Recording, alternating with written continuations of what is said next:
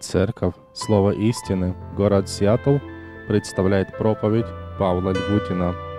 Пророчество Захарии, часть 9. Новый завет, часть 4.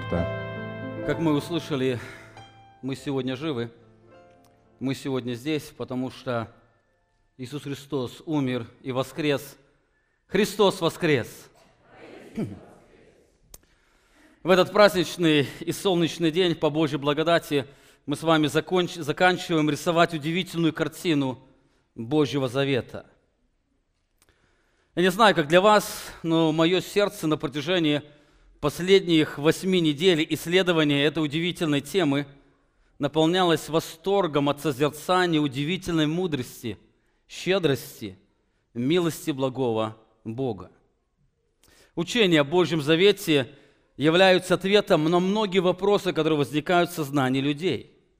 Это учение, как солнечный свет, освещает мрак и раскрывает, как порочное, высокомерное сердце, находящееся под проклятием, переживает дар удивительного Божьего спасения.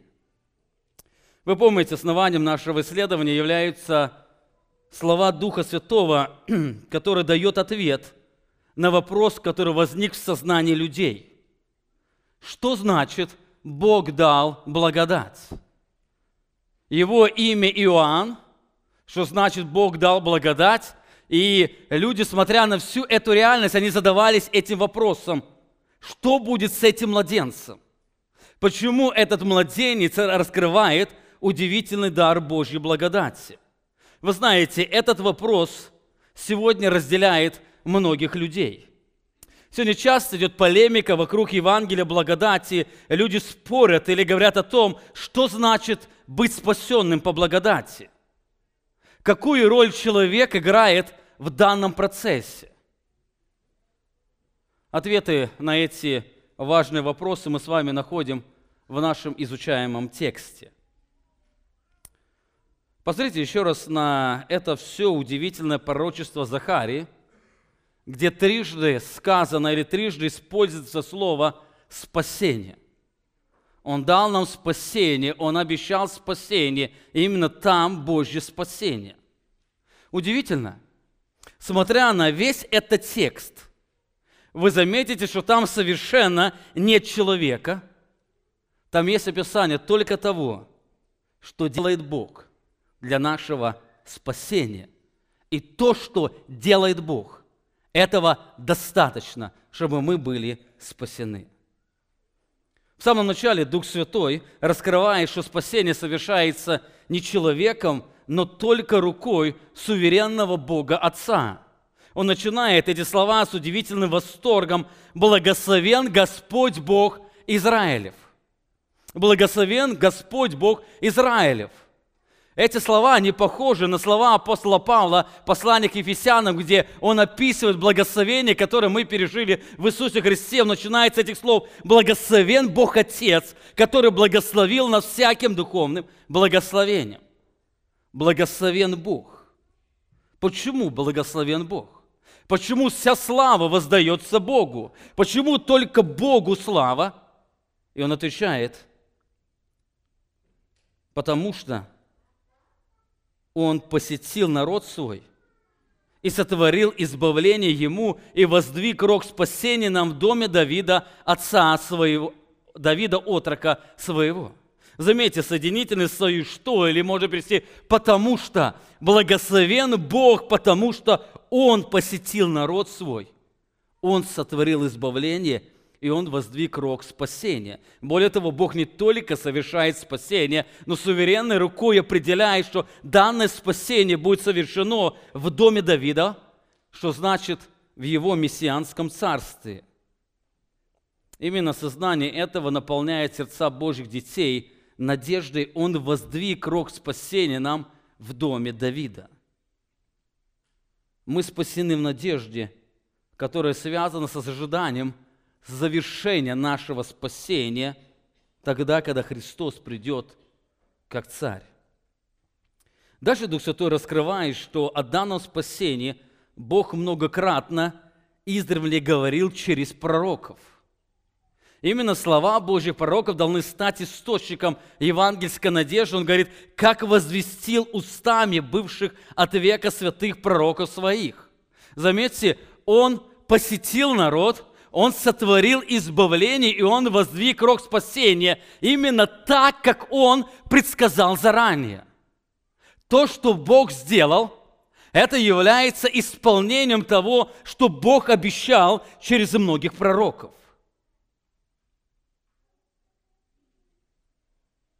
Дальше Дух Святой раскрывает, что данное спасение связано со спасением от внутренних и внешних, от физических и духовных врагов. Бог обещал через пророков спасение от врагов, поэтому он возвещает, что Бог возвестил устами бывших от века святых пророков своих, что спасет нас от врагов наших и от руки всех ненавидящих нас. Это Божье спасение. Так дальше Дух Святой раскрывает, что данное спасение связано не с заслугой людей, но только с Божьей милостью и святым Его заветом, который Бог дал еще отцам нашим. Именно поэтому в следующем стихе Дух Святой говорит, сотворит милость с отцами нашими и вспомнит святой завет свой. То, что Он спасет нас, или Он пришел в этот мир, сотворил избавление, воздвиг спасение, это является том, что Он проявляет милость к отцам нашим. И потому что Он помнит свой завет. Святой завет означает это лучшее или совершенное обещание Бога, которое Он в щедрости даровал нам. Ну что это за завет? Какой завет Бог вспомнит, именно в котором завете мы будем иметь это спасение? Это завет с Авраамом, в котором Бог обещал благословить нас удивительным, несравненным, лучшим заветом Бога. И он в Писании назван вечным или новым заветом. Пережить благословение Авраамова завета – это значит пережить благословение Нового Завета. Бог Аврааму сказал, что ты будешь благословен, и в семени твоем благословятся все народы. И он Аврааму уже сказал, что ключ или процесс, через который произойдет это Новый Завет, который он заключит с нами. Так гарантией этого завета является клятва Бога, которая была дана Аврааму. Именно поэтому Дух Святой продолжает. Он вспомнит завет, святой завет свой, клятву, которую клялся он Аврааму, отцу нашему, дать нам. В чем Бог клялся Аврааму? Здесь Бог клялся что-то дать нам. Написано, которую клялся он Аврааму, отцу нашему, дать нам. Бог что-то пообещал Аврааму, что Он даст не только ему, но даст его потомкам, и он клялся о том, что это точно произойдет. Что Бог клялся Аврааму дать нам? Дух Святой дает ответ. Безбоязненно, по избавлению от руки врагов наших, служить Ему святости и правде пред Ним во все дни жизни нашей. Что это? Что это за обещание? Это благословение Нового Завета.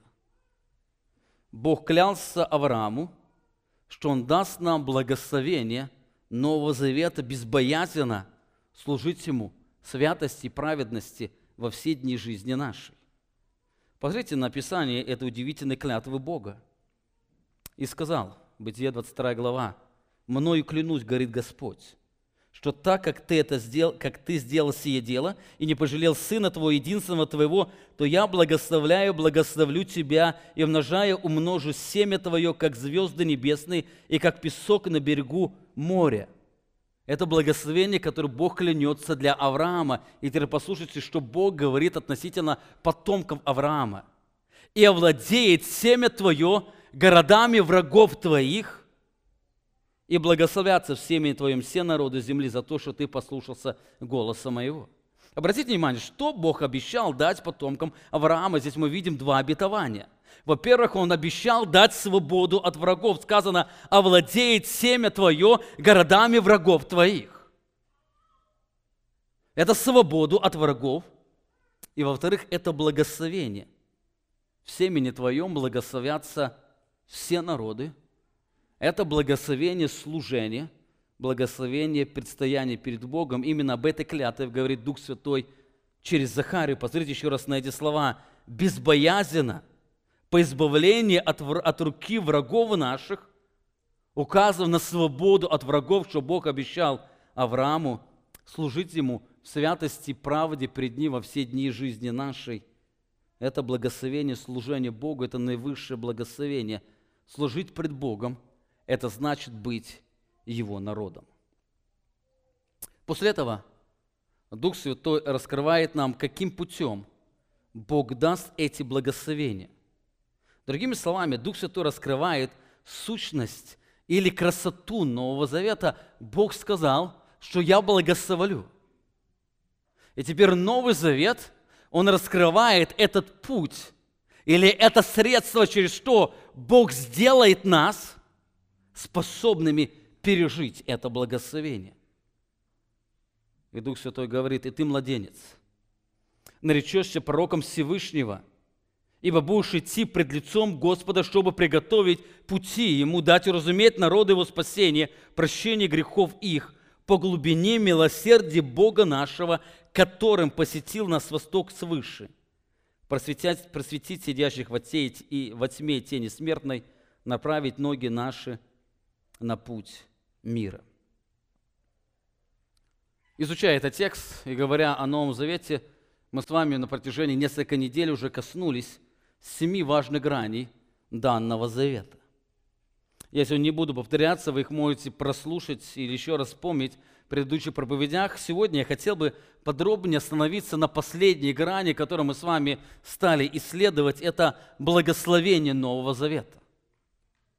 Это 7-я грань, о которой мы с вами говорили, благословение Нового Завета. Как вы помните, в прошлое воскресенье, начиная говорить о благословениях, мы с вами коснулись 2 благословений Нового Завета.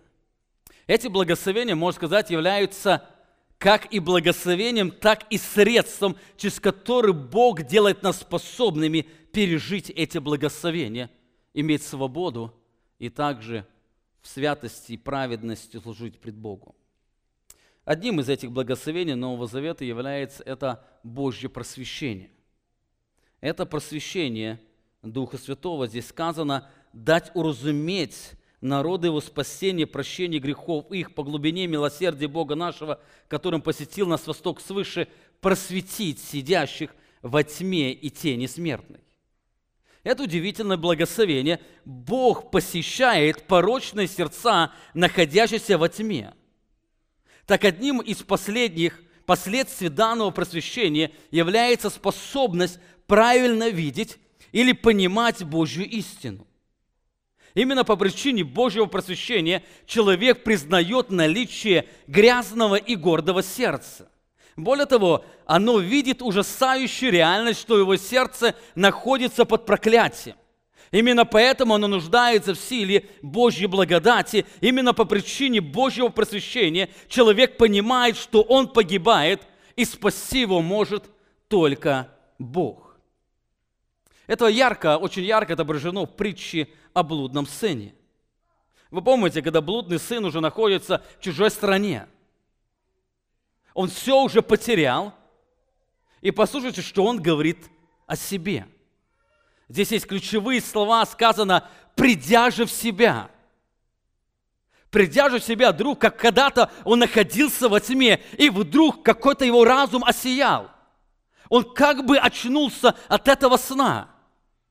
Вдруг в какой-то момент он стал правильно понимать и видеть реальность. Нас сказано, придя же в себя, сказал: «Сколько наемников у отца моего избыточествуют хлебом, а я умираю от голода». Долго находился в этом состоянии, пока не пришло это время озарения, когда он, придя в себя, увидел: «Я умираю». И он видел, что в доме Отца есть спасение, и сказал: встану, пойду к Отцу моему и скажу: Отче, я согрешил против неба и пред Тобою, и уже недостоин называться сыном Твоим, прими меня в число наемников Твоих. В какой-то момент пришло это озарение. Блудный сын возвращается к отцу. Но главный фактор, в один момент он пришел в себя. Вы знаете, сегодня очень много людей погибают. И они не могут этого осознать. Многие погибают в пороках, в алкоголизме, порнографии, в других различных сферах похоти, но они так не могут понять, они умирают. Но здесь в какой-то момент сын пришел. Это наступило, это озарение, это Божьего просвещения. Знаете, если этого в жизни не произошло, значит, человек так и не познал благословения Божьего просвещения. Важно помнить, что спасение связано не с определенными заслугами, а с наличием евангельской веры, которая является плодом данного просвещения. Именно поэтому апостол Павел пишет: «Ибо слово о кресте для погибающих юродство есть, а для нас, спасаемых, для тех, кто является участником Нового Завета, для нас это сила Божья». Заметьте, одно и то же слово, одна и та же истина. Одни в слепоте не могут увидеть ее значимость, а другие ею восхищаются. Без понимания евангельской вести невозможно иметь спасение. Можно быть религиозным, но невозможно быть спасенным. Данная истина очень ярко отражается в притче о сеятеле. Христос объясняет ученикам эту притчу, Матфея 13 глава, Он говорит: «Вы же выслушайте значение притчи о сеятеле». И заметьте, Он говорит: «Ко всякому слушавшему слово о царстве», и написано: «и неразумеющему приходит лукавый и похищает посеянное сердце».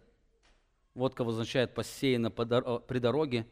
И 23 стих говорит: «Посеянное же на доброй земле» означает слышавшего слова и разумеющего, который бывает плодоносен так, что иной приносит плод во 100 крат, иной 60, иной в 30.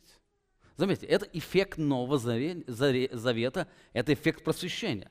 Да, люди разной зрелости, они приносят разные плоды, кто-то в 100 крат, кто-то в 60, кто-то в 30, но они приносят плоды. Но то, что отличает истинно верующих людей от неверующих людей, это разумение Божьей истины.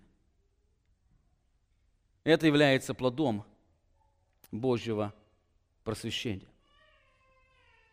Я вспоминаю, однажды в нашей церкви хотел поучаствовать один человек, и перед тем, как поучаствовать, мы его не знали, я с ним встретился, я с ним стал говорить о Евангелии. Наверное, 1,5 часа я ему рассказывал Евангелие, Божье спасение по благодати. Он меня слушал, в конце разговора сказал: «О, как у вас все сложно». Я люблю очень простое христианство. Христианство без доктрины. Но, вы знаете, здесь Писание раскрывает: христианство без доктрины не бывает. Бывает религиозность без доктрины, но истинное спасение, оно связано с разумением. Именно поэтому о Иоанне Крестителе сказано, чтобы дать уразуметь народу его. Спасение, прощение грехов. Должно прийти это уразумение. Это одно из благословений Нового Завета. Это когда Божий свет освещает наше сердце, наполняя его пониманием Евангелия. Итак, это первое благословение, мы о нем подробнее говорили в прошлое воскресенье. Второе благословение Нового Завета – это прощение грехов. Бог не только дает нам разумение, но Он дает нам прощение грехов. Здесь сказано: дать уразуметь народу его спасение, которое заключается в прощении грехов их. Это благословение наполняет наши сердца особым торжеством и радостью. Порочное сердце, находящееся под проклятием, освобождается от него. Нет никакого осуждения, пишет апостол Павел, тем, которые во Христе Иисусе пережили прощение грехов. Так данное прощение, оно является результатом Божьего спасения. Заметьте, целью служения Иоанна Крестителя дать понять или познать, вкусить народу спасение, которое заключается в прощении их грехов. Заметьте, здесь нет призыва к действию, здесь есть призыв к вере. Апостол Павел раскрывает, что данное прощение грехов мы пережили тогда, когда мы были мертвы в своих грехах. И вас, которые были мертвы во грехах и в небрезании плоти вашей, оживил вместе с Ним, как простив нам все грехи. Обратите внимание, мы к этому тексту еще сегодня вернемся, как Бог прощает грехи. Или когда Бог прощает грехи, здесь сказано не тогда, когда мы попросили Его прощения, не тогда, когда мы изменились, но тот день, когда Он дает нам жизнь, просвещая наши сердца. Прощение – это следствие наличия жизни. Другими словами, мы были мертвы во грехах. Чтобы стать живым, нужно решить проблему греха. Мы мертвы во грехах наших, пишет апостол Павел в послании Ефесянам. Причина смерти – это грех. Пока в нас находится это жало греха, мы находимся под смертью. Чтобы оживить нас, нужно решить эту проблему греха. Так Бог через дарование жизни, Он продемонстрировал, что Он вырвал эту жало греха или решил проблему греха, и сегодня мы прощены. Наличие просвещения или возрождения, или других благословений свидетельствует о том, что ваши грехи прощены. Итак, мы об этом подробно говорили в прошлое воскресенье. Итак, мы с вами посмотрели на два благословения, которые мы стали исследовать в прошлое воскресенье. Это просвещение сердца, это прощение грехов. Сегодня мы с вами посмотрим еще на 5 очень важных благословений.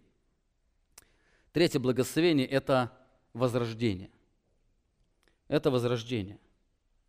Как мы увидели, через прощение грехов Бог дает нам новую жизнь. Он оживил нас или возродил жизнь тем, что Он простил наши грехи. Что это такое? Что такое возрождение? Что значит стать духовно живым? Само слово «возрождение» встречается редко в Священном Писании. Вы найдете, в русском переводе встречается послание к Титу, где написано «Он возродил нас через благодать». Оно встречается в послании Петра, где написано «Мы были возрождены воскресением Иисуса Христа». Но данное явление настолько важно, что оно описывается различными словами, как, например, есть «рождение свыше, кто не родится от Духа Святого». Или написано «возродиться». Или Писание называет этот процесс как «быть оживотворенным». Послание Ефесянам «Он оживотворил нас со Христом». Писание называет этот процесс или следствие этого процесса как «новая тварь», «новое сердце», «новая природа» и так далее.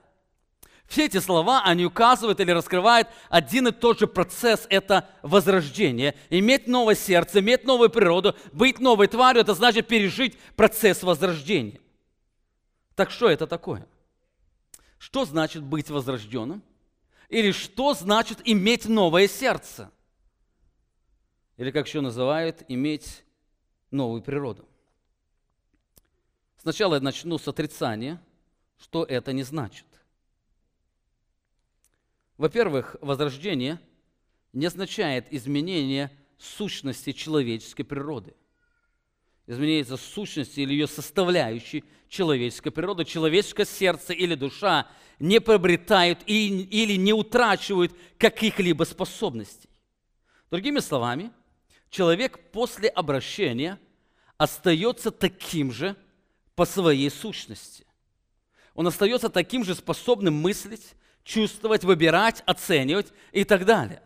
Его сердце остается таким же по своей сущности, как было до возрождения. Во-вторых, возрождение не означает полное изменение всей человеческой природы. Другими словами, человек после возрождения не становится безгрешным или способным не грешить.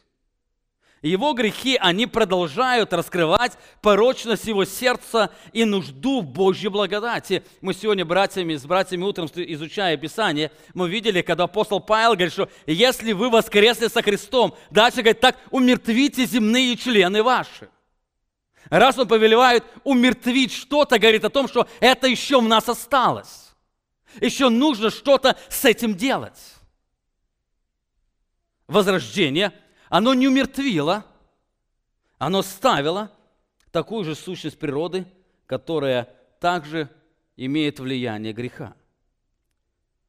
Так что такое возрождение? Или что Писание имеет в виду, когда говорит, что у нас новая природа или новое сердце? Перед тем, как посмотреть на Священное Писание, я хотел бы привести вам определение, которое оставил в одной из книг доктор Мартин Ллойд-Джонс. Он пишет, возрождение – это внедрение принципа новой жизни и радикальное изменение ведущей направленности. Обратите внимание, указывает на два важных фактора. Во-первых, это внедрение принципа новой жизни. Вы помните, Иоанн очень часто пишет имя «Семя Божье пребывает в вас». И радикальное изменение ведущей направленности. Дальше, описывая возрождение, он пишет, то есть Бог помещает святой принцип, семя новой духовной жизни в ту направленность, которая предопределяет нашу сущность и то, как мы используем свои способности, свои свойства и способности. Таким образом, возрожденный человек имеет святую направленность жизни, а порочный человек имеет порочную направленность жизни. Именно поэтому благочестивый человек, имея святую направленность жизни, он использует все свойства своей души для благих целей, а нечестивый человек, имея порочную направленность души, он использует те же самые свойства его сердца или его души для порочных целей. Это ярко видно в жизни апостола Павла. Вы помните, до возрождения все свойства его души были направлены на то, чтобы гнать церковь. Это был сильный человек, он был энергичным, он был целеустремленным, он пытался добиться любой ценой то, к чему он стремился. Когда Бог повстречался на пути, и он пережил возрождение, вы помните, те же самые свойства его души, они были направлены только уже на создание церкви.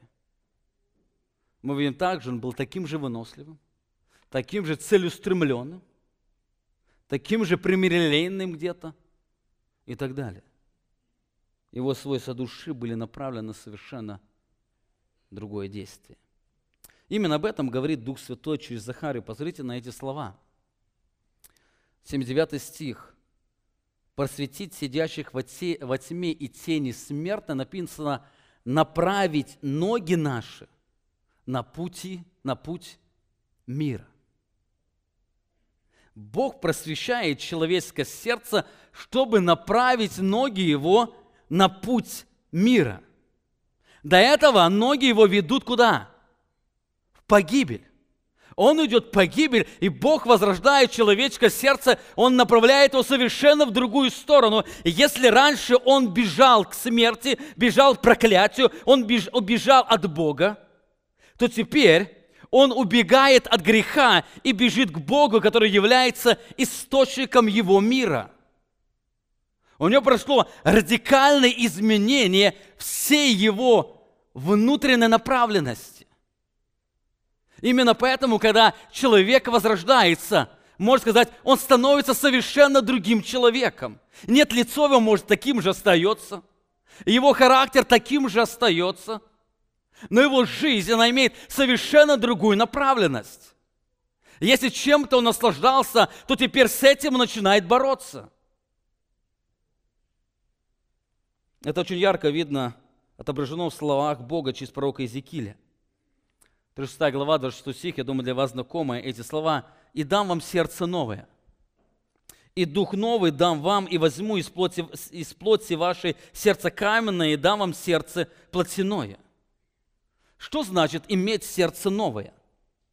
Я дам вам сердце новое. И здесь он подразумевает, дальше дает ответ. Что это значит сердце новое? Это дух новый. Или это сердце плотяное. Все это говорит об этом составляющем новом сердце. Новое сердце – это не значит о том, что у вас появилась новая душа. Это говорит о том, что Бог настолько изменил направленность вашего сердца, что его можно назвать новым. Оно новое по направленности. Заметьте, здесь противопоставляется сердце каменное, сердце плотяному. У вас было сердце каменное, это старое сердце, и Бог сделал его плотяным, это новым сердцем. Что это значит? Сердце каменное – это мертвое сердце, которое не способно реагировать ни на какие импульсы. Для детей есть очень много сказок, когда кто-то там, злой мороз, он сделал сердце холодным, заморозил или еще что-то. Это сердце, оно же ничто не может реагировать. Оно стало черствым, холодным, нереагирующим. Это мертвое сердце.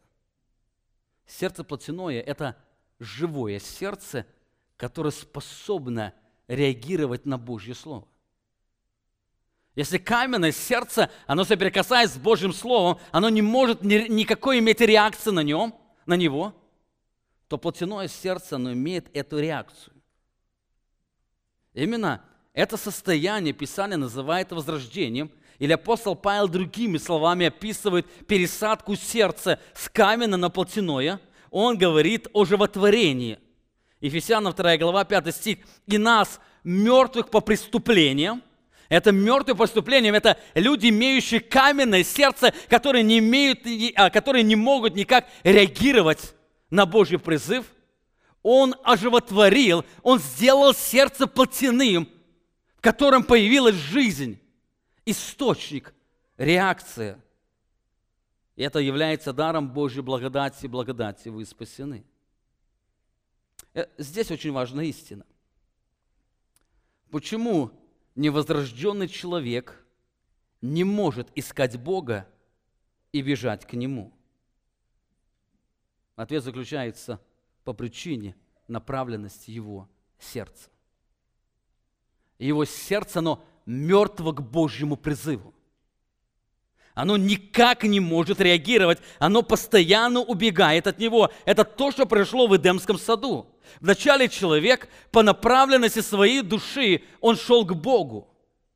Но после того, как он вкусил грех, по направленности души он стал постоянно убегать от Бога.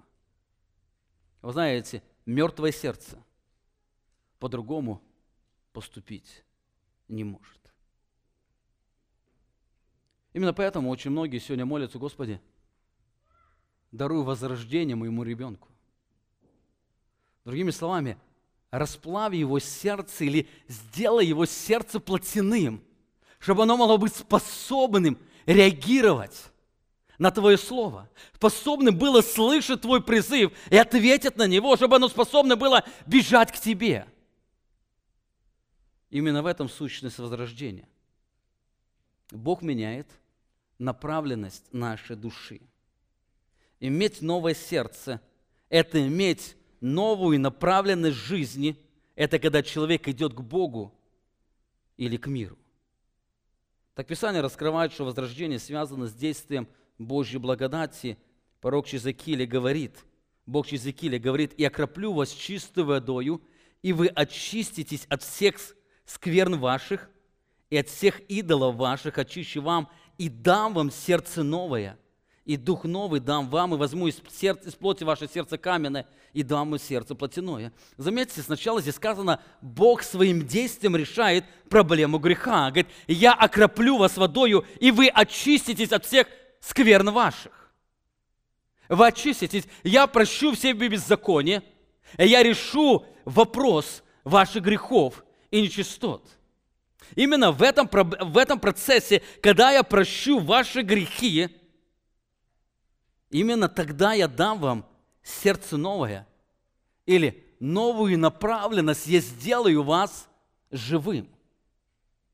Это очень созвучно с тем, что апостол Павел писал: «И вас, которые были мертвы во грехах, в небрезании плоти вашей, оживил вместе с Ним, простив нам все грехи». Заметьте, мы были мертвы, но Он оживил, даровал жизнь. Именно это сделано через прощение наших грехов. Таким образом, наше возрождение связано с искупительной работой Иисуса Христа. Возрождение стало причиной воскресения Христа. Об этом ярко писал апостол Петр: «Благословен Бог, Отец Господа нашего Иисуса Христа, по Своей великой милости», написано, возродивший нас, чем? Воскресением Иисуса Христа из мертвых к упованию живому. Возрождение или новая направленность жизни, она стала возможным только благодаря воскресению Христа. Именно, кстати, поэтому, когда Христос однажды говорил, написано, что ученики еще этого не имели, одно из благословений Нового Завета, потому что Христос еще не был прославлен. Благословение Нового Завета мы имеем благодаря воскресению Христа. Именно поэтому время Нового Завета начинается с времени воскресения Христа. Таким образом, можно сказать, что несмотря на наличие веры, ветхозаветные святые не переживали еще возрождение, которое является благословением Нового Завета. Это благословение новой направленности, сердце, которое способно идти к миру. Иоанн пишет: «Всякий, рожден от Бога, не делает греха». Почему? Потому что семя его пребывает в нем. И он не может грешить, потому что он рожден от Бога. Другими словами, его сердце изменено Богом. Итак, это третье благословение. Это благословение возрождения. Возрождение – это изменение направленности души. Если жизнь человека не меняется после встречи с Богом, значит, он так не пережил возрождающую силу Божьей благодати. Возрождение – это не полная свобода от грехов. Возрождение – это путь борьбы с грехом. Возрождение, когда человек, он совершенно по-другому начинает воспринимать мир и совершенно по-другому начинает жить. Четвертое благословение, которое я хотел бы отметить здесь, это благословение помазания Духа Святого. Помазание Духа Святого. Сказано: «Дать уразуметь народу его спасение, прощение грехов их, по глубине милосердия Бога нашего, которым посетил нас восток свыше, просветить сидящих во тьме и тени смертной, направить ноги наши на путь мира». Так наличие этого разумения и новой направленности, оно тесно связано с действием Духа Святого в нас. Новый Завет предполагает пребывание Духа Божьего в нас, что апостол Иоанн называл помазанием, а апостол Павел называл это напоением Духом Святым. Именно об этом Христос говорил, что Дух Святой, который с вами, Он будет в вас. Он еще не был в них, потому что Христос еще не был прославлен. Это благословение Нового Завета, которое они пережили после воскресения Христа. Здесь сказано, и через Иезекииля Бог говорил: «Вложу внутрь вас Дух мой». И заметьте, и сделай то, что вы будете ходить в заповедях моих, и уставы мои будете соблюдать и выполнять. Заметьте, почему они будут ходить по Божьим заповедям? Это связано с действием Духа Святого. Разумение Божьего Слова и новая направленность является результатом действия Духа Святого. Он вложит в нас Дух Святой. Именно частью действия Духа Святого является эта новая направленность, и вы будете ходить. Вы будете ходить. Наличие новой жизни, как нечистый человек, он постоянно живет нечистотой, так святой человек, он постоянно стремится к святости. Это наличие измененной природы.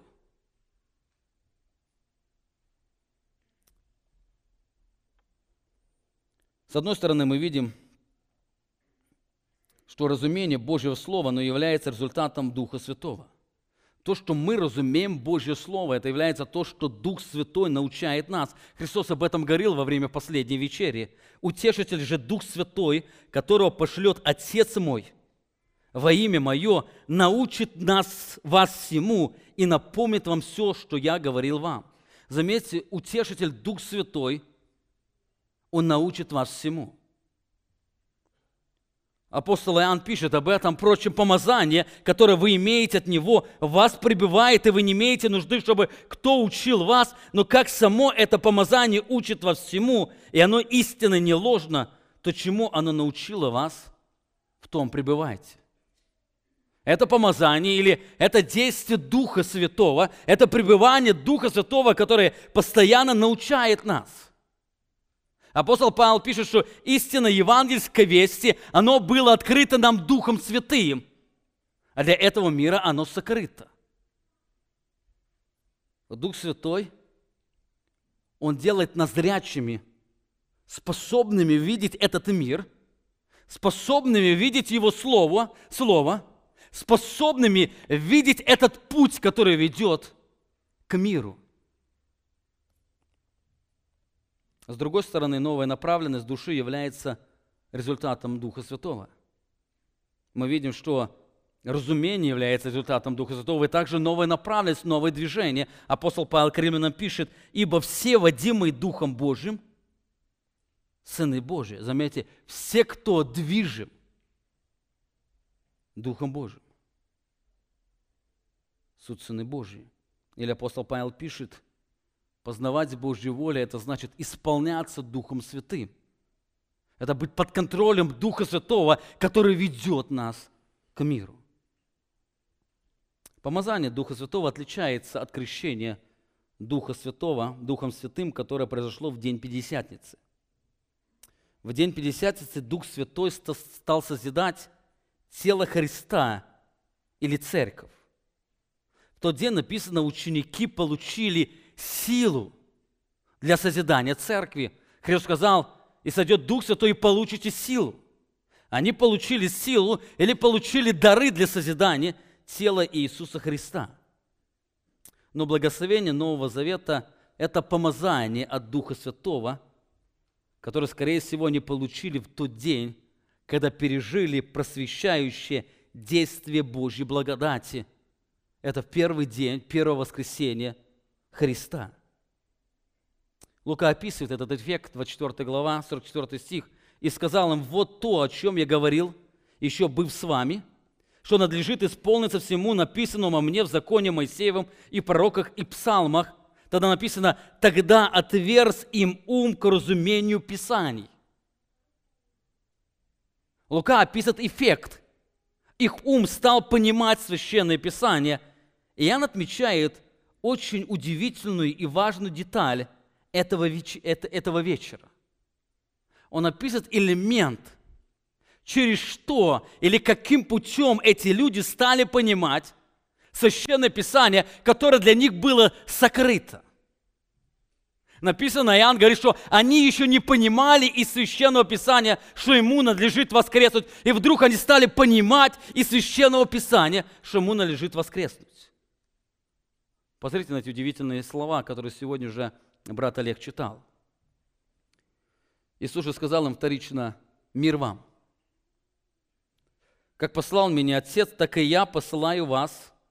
Сказав это, дунул и говорит им: «Примите Духа Святого». Это благословение Нового Завета. Примите Духа Святого. И заметьте, дальше идет речь об еще одном благословении Нового Завета — прощении грехов. Кому простите грехи, тому просятся, на ком оставите, на том останутся. Эти слова, которые говорят о прощении грехов, это напоминание Иеремии, Иезекииля. «Я вам дам, я вложу в вас Дух мой, и вы будете жить совершенно другой жизнью, потому что я прощу беззаконие ваше». Примите Духа Святого. Это благословение Нового Завета, которое стало благодаря воскресению Иисуса Христа. Другими словами, в день воскресения Христа ученики пережили все это благословение Нового Завета. Это благословение Духа Святого. Итак, мы видим, первое благословение Нового Завета – это просвещение сердца. Второе благословение Нового Завета – это прощение грехов. Третье благословение, которое мы сегодня увидели, это благословение возрождения, новая направленность. Четвертое благословение – это помазание Духа Святого, когда Дух Святой в нас, Он учит и направляет нас. Пятое благословение – это благословение познания Бога.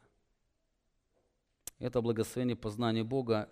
Бог через пророка Иеремию говорит: «Ну вот завет, который заключу с Домом Израилем после тех дней, говорит Господь, вложу закон мой во внутренность их, и на сердцах их напишу его, и буду им Богом, и они будут моим народом, и уже не будут учить друг друга, брат брата, и говорит: познайте Господа, ибо все сами будут знать меня от малого до большого, говорит Господь, потому что я прощу беззаконие их и грехов их, не вспомяну боли». Заметьте, причина, по которой они все будут знать Его, заключается в том, что Он простит все их грехи.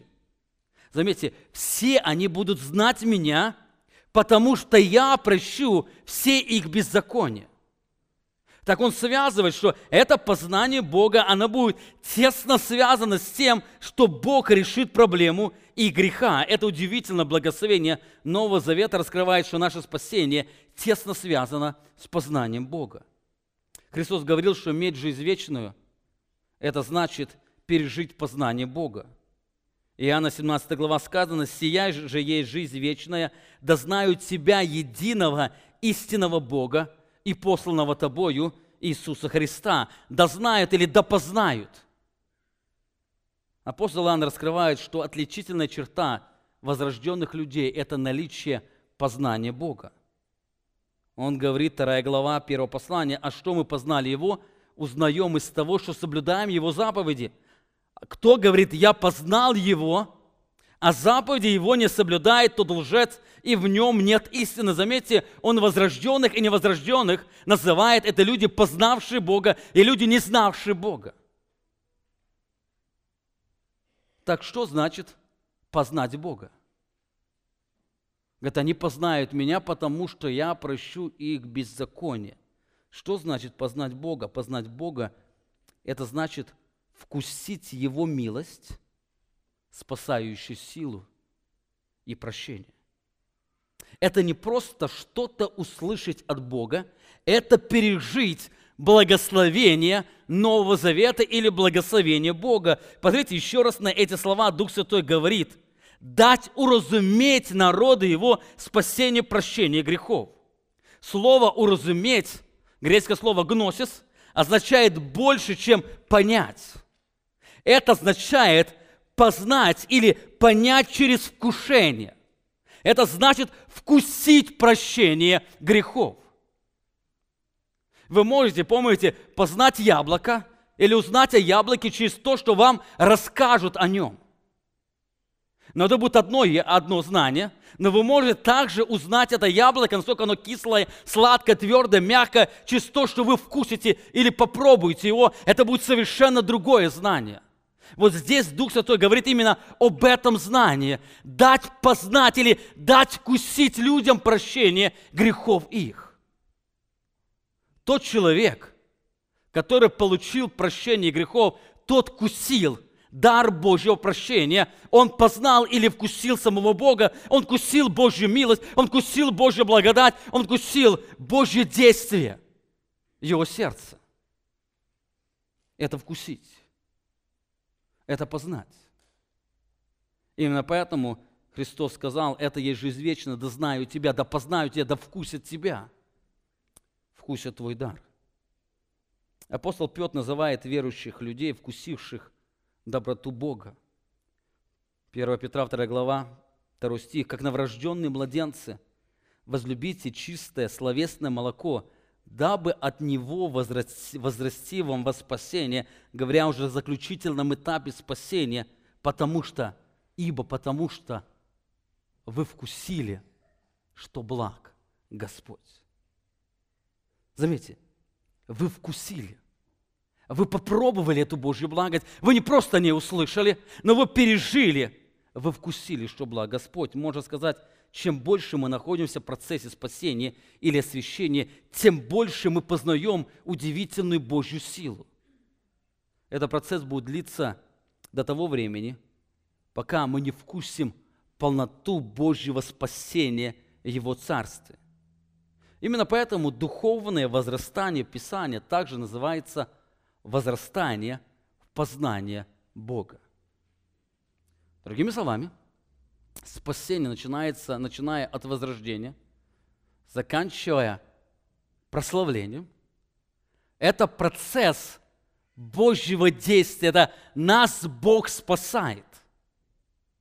Именно поэтому на протяжении этого всего процесса мы постоянно вкушаем Божье действие, или мы переживаем действие Божьей благодати в нашей жизни, которая нас освящает. Именно поэтому, чем мы больше переживаем действие Божьей благодати, тем мы больше наполняемся познанием Бога. А чем мы больше познаем Бога, тем мы больше Его любим. Более святой человек, который освящен не собственными силами, а освящен силой Божьей благодати, он больше Бога любит, потому что он больше вкусил красоту Его благодати. Итак, это пятое благословение, это благословение познания Бога. Оно очень тесно связано с прощением грехов. Именно поэтому апостол Иоанн в послании к Иоанну, он пишет: «Пишу вам, дети, потому что вы познали Отца». Пишу вам, отцы, потому что вы познали. Безначально это более глубокое познание, но наше спасение начинается с познания. Наше спасение начинается с того, что Бог дает нам попробовать вкус, что значит быть прощенным. Шестое благословение, которое хотел бы остановиться очень коротко, это благословение служения. Это благословение служения. Вы помните, Дух Святой говорил клятву, которой клялся Он Аврааму, отцу нашему, дать нам безбоязненно по избавлению от руки врагов наших, служить Ему в святости и праведности пред Ним во все дни жизни нашей. Заметьте, часть этого благословения мы уже начинаем переживать здесь, на земле. И мы можем быть уверены, если Бог начал в нас в этот процесс, мы начинаем Богу служить в святости и праведности и служить пред Ним, мы можем быть уверены, что это служение будет продолжаться во все дни жизни нашей. Это необратимый процесс. Бог дает нам привилегию служить Ему в святости и праведности. Слово «святость» означает преданность, которая исходит из уважения к Божьим законам. Слово «праведность» указывает на внутреннюю чистоту. Так святость указывает на внешнее выражение, праведность на внутреннюю чистоту. Так служение святости является результатом возрождающей силы Духа Святого, который дает нам новую направленность, и мы идем к миру. У нас совершенно другое отношение к Божьему закону, у нас совершенно другое отношение к самому Богу. Именно человек, который пережил возрождающую силу, он получает эту способность служить Богу святости, с уважением, с преданностью, со страхом и так далее. Служение в праведности, оно является результатом вмененной праведности Иисуса Христа. Сегодня Бог нас видит абсолютно чистыми. Именно в этой праведности Иисуса Христа мы можем приступать к престолу Бога или к небесному Иерусалиму, как написано в послании к евреям, и служить Богу со страхом и трепетом. Это привилегия Нового Завета. Апостол Павел писал о себе, 2 Коринфянам 3 глава 6 стих. Он дал нам способность быть служителями Нового Завета. Не буквы, но духа, потому что буква убивает, а дух, он животворит. И если же служение смертоносным буквам, начертанное на камне, было так славно, что сыны Израилевы не могли смотреть на лице Моисеева по причине славы лица его приходящей, когда Он спускался с горы Синай, то не гораздо ли более должно быть славно служение Духа? Он описывает удивительную привилегию быть служителями Нового Завета или служить Богу святости и праведности. Если представь себе, какая была привилегия дана Моисею, когда он мог прийти на небо и встретиться с Богом лицом к лицу и услышать от Него эти удивительные слова, то апостол Павел говорит, что он для нас, служителей Нового Завета, это больше привилегия служить, это более славное служение, нежели служение, которое совершал Моисей. Это служение Нового Завета. Именно поэтому апостол Павел пишет о себе в следующей главе, через несколько стихов, «Посему, или по этой причине, имея по милости Божьей такое служение, мы не унываем». У него было много причин для уныния. Это сложное служение, где приходилось сталкиваться со многими трудностями. Но он, когда смотрит на это служение через призму Нового Завета, он просто восклицает: мы имеем по милости Божьей такое удивительное служение. Поэтому мы не унываем.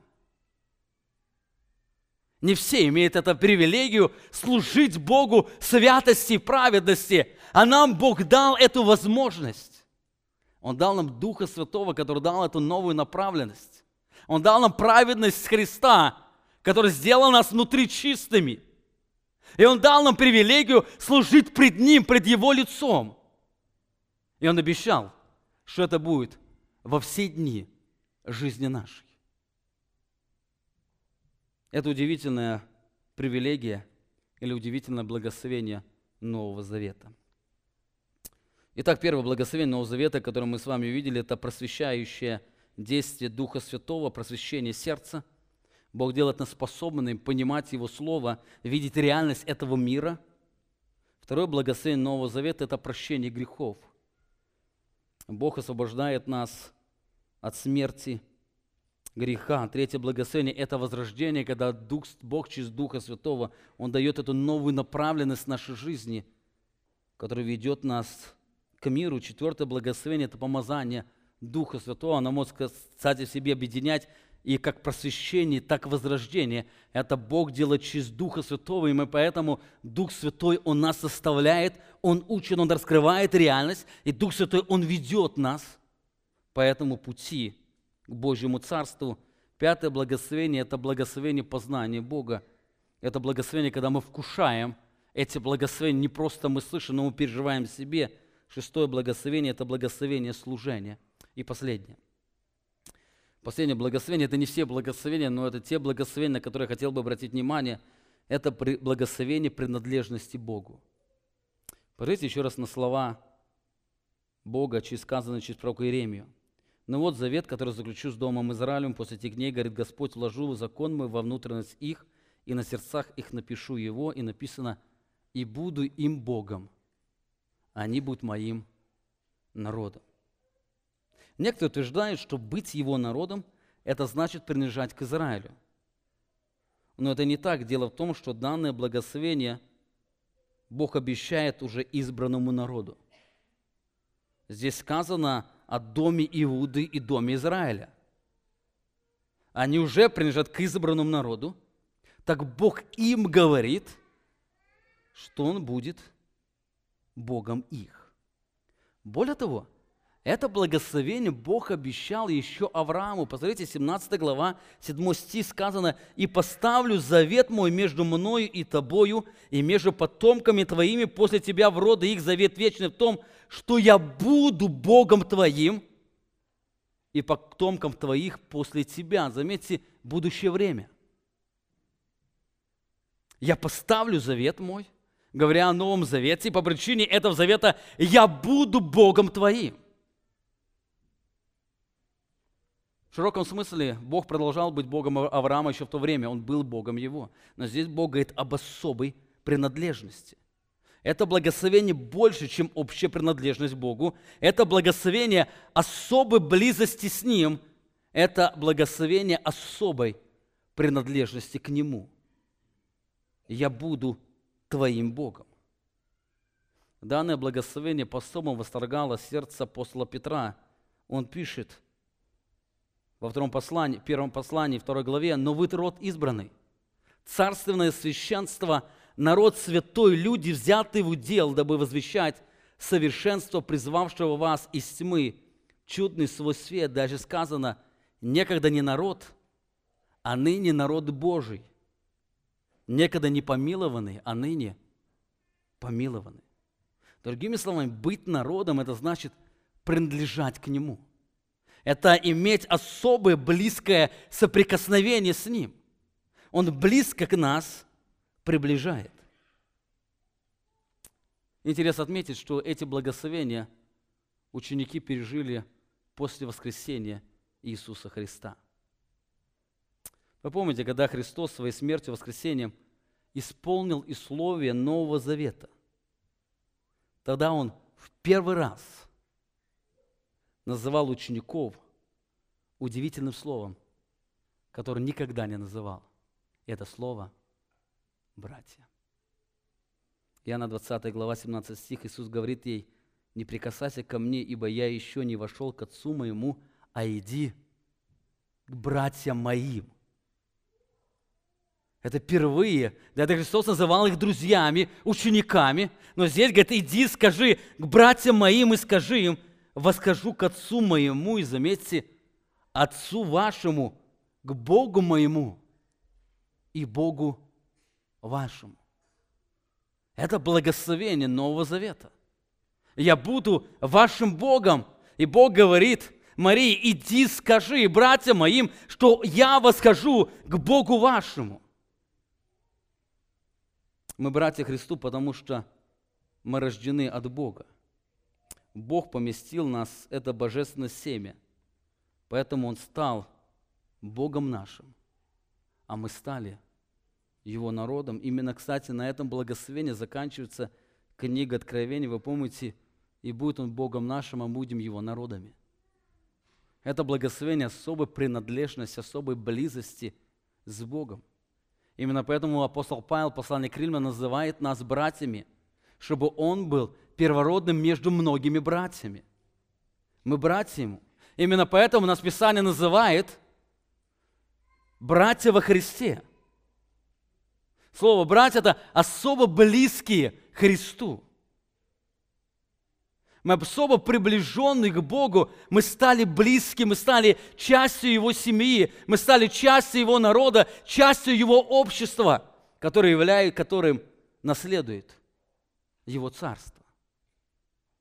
Мы стали Его братьями, потому что мы пережили это удивительное действие Божьего спасения. Итак, мы с вами посмотрели на 7 благословений Нового Завета. Данный список, он не является полным, но в нем отражены несколько достаточно ярких благословений щедрого Бога.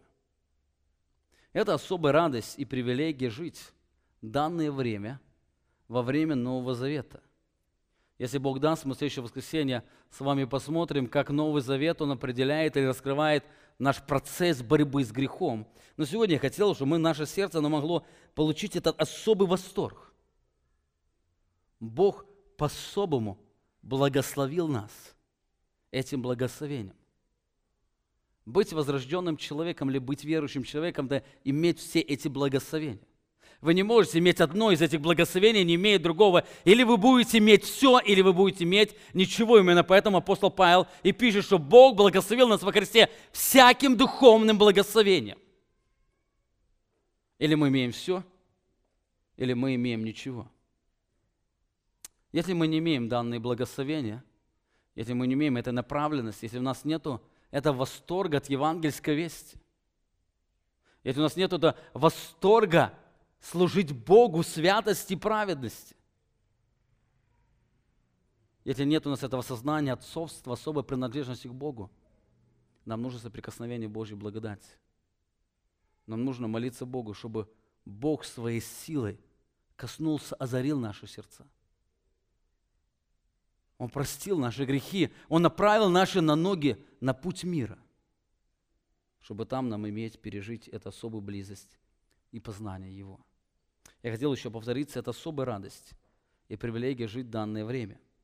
Пророки с сильным желанием смотрели вперед.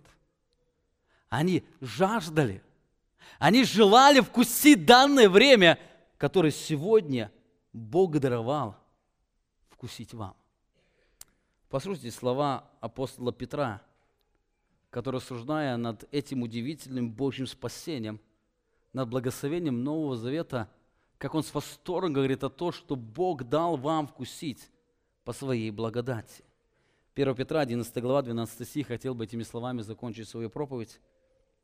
Им открыто было, что не им самим, а нам служило то, что ныне проповедано вам, благовествовавшим Духом Святым, посланным с небес, и дальше добавляет, во что желают проникнуть даже ангелы. Это удивительное благословение. Даже им было открыто, что не они сами вкусят, но мы вкусим то, что сегодня проповедано через Евангелие. Духом Святым. Вкусить это благословение Нового Завета. Это особое благословение Божьей благодати, Его милости, быть спасенным. Это значит вкусить то, что дает Бог. Аминь. Помолимся. Дорогой, непостижимый, славный, прекрасный Бог, Ты сегодня даровал нам этот воскресный день, придя в дом Твой, увидеть удивительное Твое спасение, которое Ты даруешь нам. Ты сегодня даруешь нам эту огромную возможность еще раз пережить благодать этого времени, в котором Ты предназначил нам родиться. Ты даешь нам сегодня по-особому пережить эту благодарность от того, что Ты сделал с нашими сердцами. Мы благодарим Тебя за просвещающее действие. Мы благодарим за то, что наши грехи прощены Твоей благодатью. Мы благодарим Тебя за возрождающую силу, что Ты направил наши ноги на путь мира. Мы благодарим Тебя за чудесный дар не только Иисуса Христа, но Духа Святого, который постоянно нас сегодня учит и направляет. Ты даешь нам эту огромную привилегию служить Тебе святости и праведности. Это Ты генерировал через праведность Христа и действенность Духа Святого. Мы благодарим Тебя за эту особую принадлежность. Мы можем Тебя сегодня называть Богом своим Отцом, а Христа называть своим братом, потому что Твоя сила, она совершила в нас уникальное действие. Мы сегодня просим Тебя за тех, кто не пережил этих благословений, кто не знает вкус Твоего прощения, кто не знает вкус Твоего водительства, кто не знает вкус просвещающей силы Духа Святого. Мы просим Тебя, пусть Твоя благодать, пусть яркий свет Христовой славы осветит их сердца, чтобы они могли вкусить, насколько Ты добр, благ, милостив. Прости грехи, даруй им новую жизнь, наш великий чудный Бог. И мы сегодня хотим вместе с апостолом Павлом Захарии воскликнуть: Ты, Бог, благословен, потому что Ты посетил народ свой. Ты сотворил избавление, искупление, и Ты совершил это спасение. Да будет имя Твое прославлено, наш великий Творец. Аминь. Вы прослушали проповедь пастора Павла Львутина. Другие проповеди и информацию о нашей церкви вы можете найти на нашей странице в интернете www.slovoistины.org.